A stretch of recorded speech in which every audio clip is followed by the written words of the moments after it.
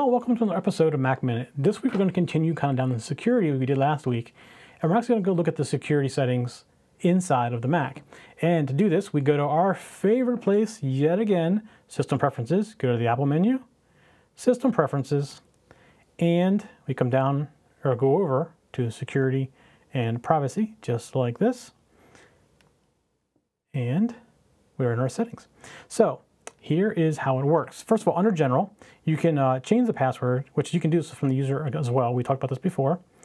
If you want to require a password be applied when it goes to screensaver or it goes to sleep, you check this box.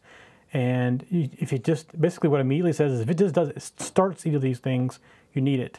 You can say it has to be sleeping for 5 seconds or 1 minute or 5 minutes or whatever, however long you want to set this right here, before it will ask you for a password. So if you go to the bathroom and it goes to sleep and you come back and move your mouse, and if you didn't take a long time in the bathroom, you can probably move your mouse and get it back on without a password.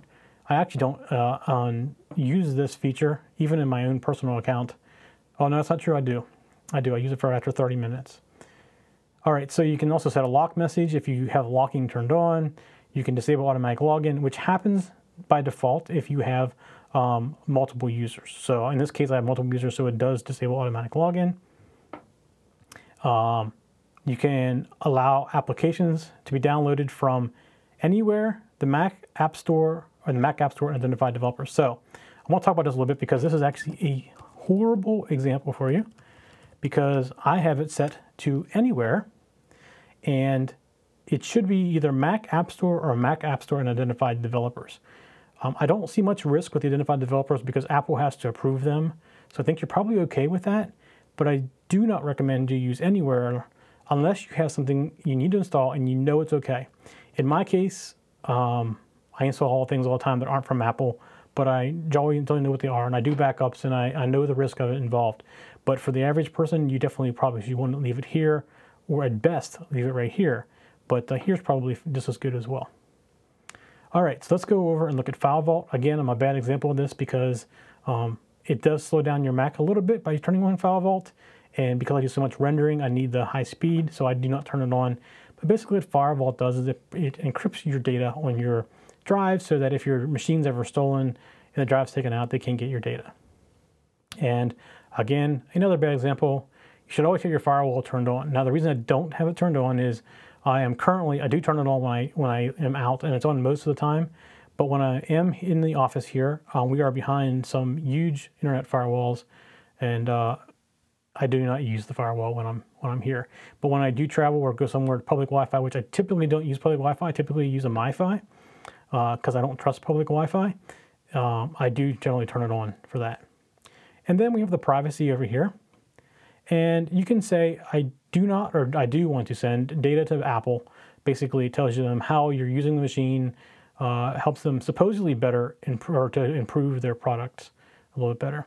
And then the contacts, Skype has asked me if it wanted to access my contacts. I told it no, because I don't want it somehow accidentally sending out to all my contacts my Skype information. And then location services, I do have it enabled for Evernote. This is a laptop, and if I'm on the MiFi, it generally doesn't know where I'm located unless I'm in the office, and that's fine. It's in the office. Evernote's something only I see, so I don't necessarily really care about Evernote so much.